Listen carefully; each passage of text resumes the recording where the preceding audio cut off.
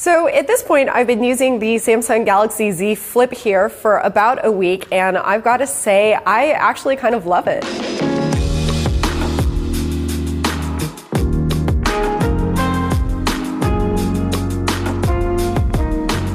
For the first time in foldable phones, I can actually say that I think Samsung got it mostly right. Up until this point, they've been experiments and proofs of concept, and the Galaxy Z Flip still is, but it's one that makes me see how foldable phones could actually work and could almost even be practical for day-to-day use. So the number one thing I love is that when you fold it, the phone can actually stand on its own and at a variety of angles, not just one. It's quite a technological feat that Samsung makes the hinge stiff enough in what it's calling flex mode to go back really far without it snapping open and to come really close to closing it before those magnets on the corners engage and snap it shut. So I've used this in real life naturally in a lot of different ways, taking a selfie, if I want to set it down because I'm eating soup for lunch, and I want to read an article or watch a video, sometimes just because I don't want to close it fully, so I might turn it on its side and prop it up. I don't even mind watching video that way if it's more convenient for me. Yeah, the image has a little bit of a bend in it, but sometimes I don't care. Of course, the stiffness of the hinge means it also takes a little bit more effort if you want to snap the phone open, but I figured out a way to do it. Honestly, I just usually use both hands. I also like how portable this device is. The Motorola Razr is really portable too. They're about the same size. I found it really easy to fit into any pocket. I could zip it up into my jacket pocket, put it in my front jeans pocket, rear jeans pocket, and it wouldn't get lost. But more than that, I also felt the security of having it in there. Because it folds up, I also feel like the delicate screen on the inside is much more protected. You've got glass on the outside here, and if the phone drops, yeah, that breaks, but it also comes with a free case in the box. It's plastic, it's a little flimsy. I feel like it can pop off pretty easily, but it gives me that extra level of peace of mind, and I don't really mind the way that it looks. Another surprising thing I like about the Z Flip is the way that it makes me more intentional about when I want to use my phone.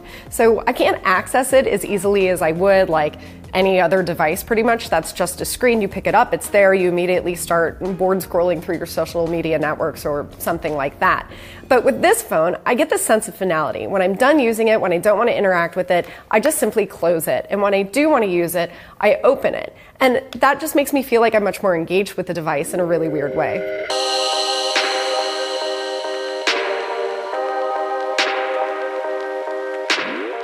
On the flip side, what's not so great about it, this 1.1-inch outer screen, it is simply too small. I'll dive into that later too. At $1,380, it's ridiculously expensive for the specs, it's still fragile, and battery life is only so-so. The phone is also incredibly smudgy on the outside and the inside, and that makes me wonder if cleaning it is going to damage the screen if I press too hard. That's part of Samsung's care warning for it. Finally, I don't like the location of the fingerprint reader. I think that it inhibits one-handed use, at least for me, because I'm mostly using the phone one-handed down here at the bottom, then I have to kind of lunge my thumb up if I want to unlock it or launch the camera this way. If you've got bigger hands than me, that might not be a problem for you. Okay, let's talk about the glass screen and the build because foldable phones are all about the screen. This one is 6.7 inches on the inside. Samsung says that it's made from ultra-thin glass, and it feels pretty good. It feels smooth. It feels a lot less bumpy, and the crease seems a lot less noticeable than on the Motorola Razr, for example, and also on the Galaxy Fold. Part of that's because the phone is narrow, so you're really only feeling this much crease instead of this much crease. Now, of course, with a foldable phone, you spend a lot of time doing this, bending it, and that's going to cause wear and tear. Samsung says that the phone will withstand 200,000 bends over the course of the phone's lifetime, which is equivalent to about 5 years, it estimates. I've only had this phone for about a week, so I don't see any damage so far, which is great. That said, you can damage it if you were to drop it on its face on a rock or take something to it like a chisel or a pick, then you could intentionally damage your display. There is a warranty and there is 24/7 concierge service with this device, so you do have some protection if you get it and it happens to you. Now, we all know what happened with the Galaxy Fold and how early review units were getting damaged, so Samsung had to redesign that device. Well, those design changes from the Fold also carried over into the Galaxy Z Flip, which is good. For example, I don't feel any of the protective coating in the corners, so I'm not going to be tempted to peel something off that I shouldn't be peeling off. There are also these little things on the side that I keep calling T-caps. They're basically plastic, and they're there to reinforce the hinge and also to make sure that nothing is going to work its way underneath that hinge and then damage the phone from the inside. When I bend the phone, I don't see any gaps in the screen, anywhere where I could put my fingernail or anywhere where something could get through, and that's really good. You do see a little bit of an air gap in the design. If I hold it up to the light, I can see through that. The Motorola Razr lies a little bit flatter, which I think is aesthetically a little bit nicer, but this design is still much improved.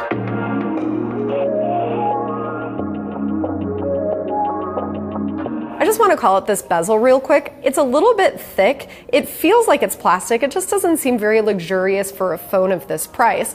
But the one thing that it does do is it creates a little bit of a rise between the screen and the rest of the world. So if you were to drop the phone on its face, you've got a little bit of a gap for protection. When the phone's closed, it feels really compact and sturdy, and I like that. I've learned that when I'm exercising, hiking, or jogging, or just walking around, if I grip the phone in my palm by this hinge end, it feels really comfortable, and I don't feel like I'm gonna drop it. So it feels secure. I like that. When it's open, it also feels pretty good and sturdy in my hand. The dimensions of this phone are very tall and narrow. I found that typing wasn't a problem at all. Using it one-handed while on a bus was totally fine, or when I was doing something with my other hand. There's this kind of multi-app bar on the side that Samsung expects for you to use for multitasking, so opening an app on the top half of the screen and another one on the bottom. And that did come in handy naturally, but I also just liked using this on the side and adding in my favorite apps and using that as a shortcut to open those apps. The only downside to having a screen with these tall, narrow dimensions comes with maybe watching video. So when I watched YouTube, Netflix, for example, you do get those thick black bars on either side. You can zoom in to enlarge the picture and fill the entire screen, but you're going to be cutting off the top and the bottom.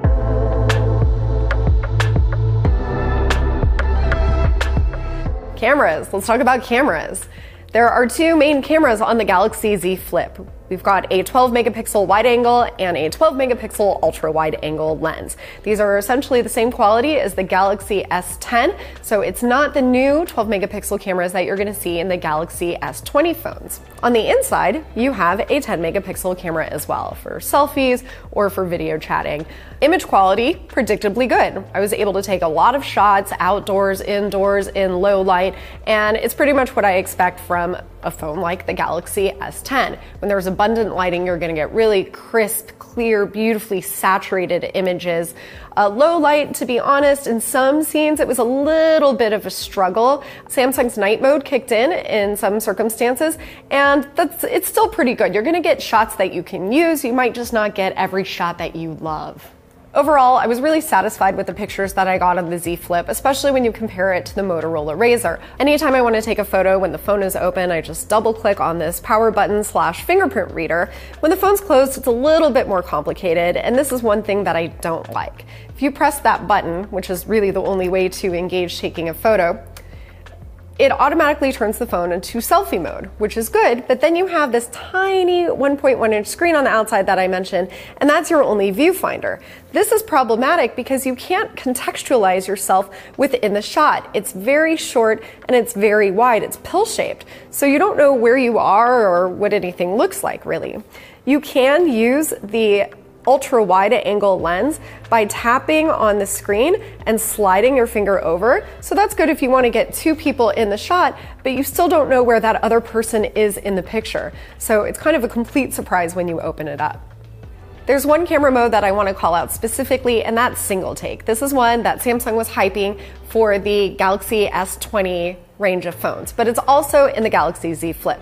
So what you do is you engage that mode, press and hold the button, and it takes up to 10 shots in 4 videos. I tried this, and I realized that I spent a lot of time deleting these photos that I didn't want, and it didn't really compose the shot the way that I wanted it.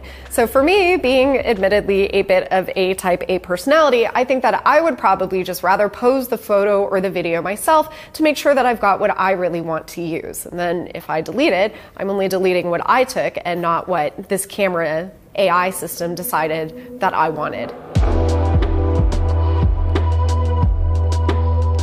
And speaking of this outer screen, which I may have mentioned is very, very small, there's honestly not that much that you can do with it. I just want to do more. I can double tap it to see the time, the date, and my battery percentage. It is touch sensitive, so if you swipe on it, you can see the number of messages that you have, any missed phone calls, an alarm, the date.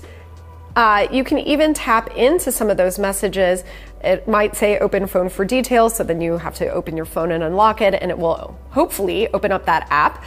Sometimes it does not open up the pertinent app. Sometimes you just get the home screen and then you have to find that app again. Other times you can tap on a message and actually see the content of that message float by you in ticker style. I do like that, but I think that Samsung could have done a lot more. There's all of this space here.